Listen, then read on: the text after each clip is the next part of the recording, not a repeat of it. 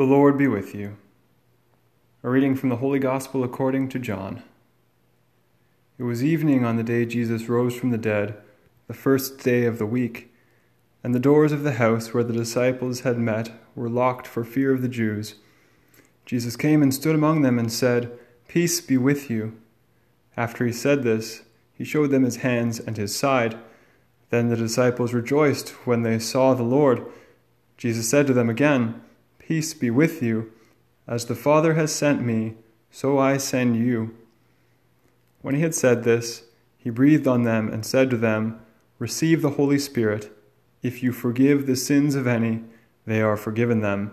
If you retain the sins of any, they are retained." But Thomas, who was called the twin, one of the 12, was not with them when Jesus came. So the other disciples told him, "We have seen the Lord." But he said to them, "Unless I see the mark of the nails in his hands, and put my finger in the mark of the nails, and my hand in his side, I will not believe." After 8 days, his disciples were again in the house, and Thomas was with them. Although the doors were shut, Jesus came and stood among them and said, "Peace be with you." Then he said to Thomas, "Put your finger here and see my hands. Reach out your hand and put it in my side. Do not doubt, but believe." Thomas answered him, "My Lord and my God." Jesus said to him, "Have you believed because you have seen me? Blessed are those who have not seen and yet have come to believe." Now Jesus did many other signs in the presence of his disciples, which are not written in this book. But these are written so that you may come to believe that Jesus is the Christ, the Son of God, and that through believing you may have life in his name. The Gospel of the Lord. The Gospel this Sunday seems to have a strange focus, where in Easter the joy is everywhere, spring is in the air, the days are getting longer, Christ is risen. So why does St. John keep emphasizing Christ's wounds in the Gospel we just heard?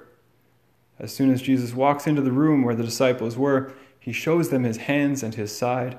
He shows them the wounds of his crucifixion. But Thomas isn't there. He returns later, and the others excitedly tell him, "We have seen the Lord."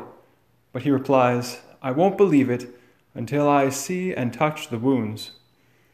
He does see and he does touch the wounds, and that leads him to exclaim, "My Lord and my God." John wants to remind us that God so loved the world that he gave us his only Son. Jesus died for you and for me. Jesus has saved us, and his wounds are his identity card. They shout out to us that God's mercy is more powerful than death. All this is tied in with the special feast we're celebrating today, Divine Mercy Sunday. The second Sunday after Easter is Divine Mercy Sunday. And mercy is when God's love meets our brokenness. We all need God's mercy, and we all need to see God's mercy. As Pope Francis, paraphrasing Pope Benedict XVI, once said, "The name of God is mercy." The wounds of Christ, visible for all eternity, are the vivid reminder of God's mercy. It's not enough to know abstractly that the name of God is mercy. We need to see it. We need to be reminded of it. So we can say that the mercy of God comes to us through Christ's wounds. The mercy of God comes to us through Christ's wounds. Some of you may be familiar with St. Faustina Kowalska. She was a nun with the Sisters of Mercy, of Our Lady of Mercy, in Krakow, Poland. So if you're not familiar with St. Faustina, I'd really encourage you to look up her diary. So beginning in 1933, Christ granted her a series of apparitions, which at his request, she recorded in a diary known as Divine Mercy in My Soul. And it is now a classic of spiritual literature. So definitely encourage buying it, reading it, experiencing God's mercy through it. So he gave her a mission saying, "Today I am sending you with my mercy to the people of the whole world. I do not want to punish aching mankind, but I desire to heal it, pressing it to my merciful heart." Pope St. John Paul II read Sister Faustina's diary, and he was deeply moved by it.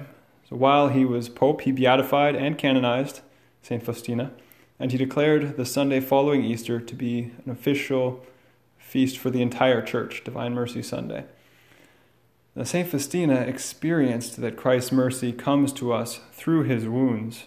She wrote that Jesus told her, "My daughter, tell the whole world about my inconceivable mercy.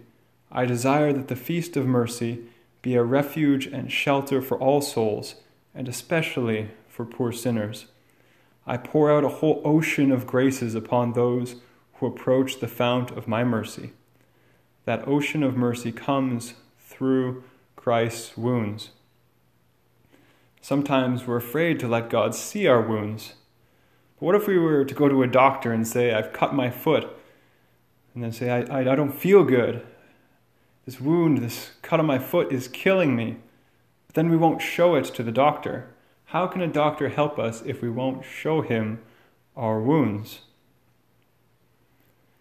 When we bring to Jesus our wounds caused by sin, and I think that's something that's really difficult for us, especially today, to understand how our sin wounds our own soul. It wounds others. We often think, well, I don't kill people. I mean, that's a grave wound. I don't commit adultery. That's wounding others. But we don't see how those sins wound ourselves as well. That telling a lie doesn't just hurt the person I'm lying to, it hurts me. That cheating, that gossiping it does hurt other people, but it also wounds my own soul. And we need to bring these wounds to Christ. So where does this happen? This happens above all in the sacrament of reconciliation. Every time we confess our sins, two things happen. First, we receive the mercy of God, who forgives our sins. And second, we receive strength from God to live as his beloved children. So let's take courage from this feast, this glorious feast of divine mercy that we're celebrating today, and let's resolve to attend confession more frequently this year. The Church recommends that we go to confession at least once a month. Now, I know most people aren't going to confession at least once a month, but that's the encouragement, is at least once a month.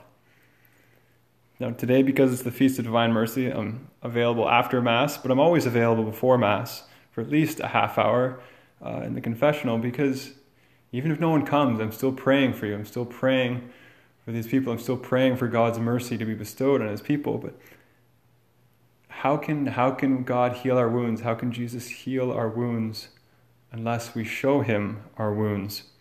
Christ's mercy comes to us through his wounds, and when we bring him our wounds in the sacrament of confession, our very wounds become an entrance point for his merciful love, and we experience the peace and the joy that Christ wants to give us.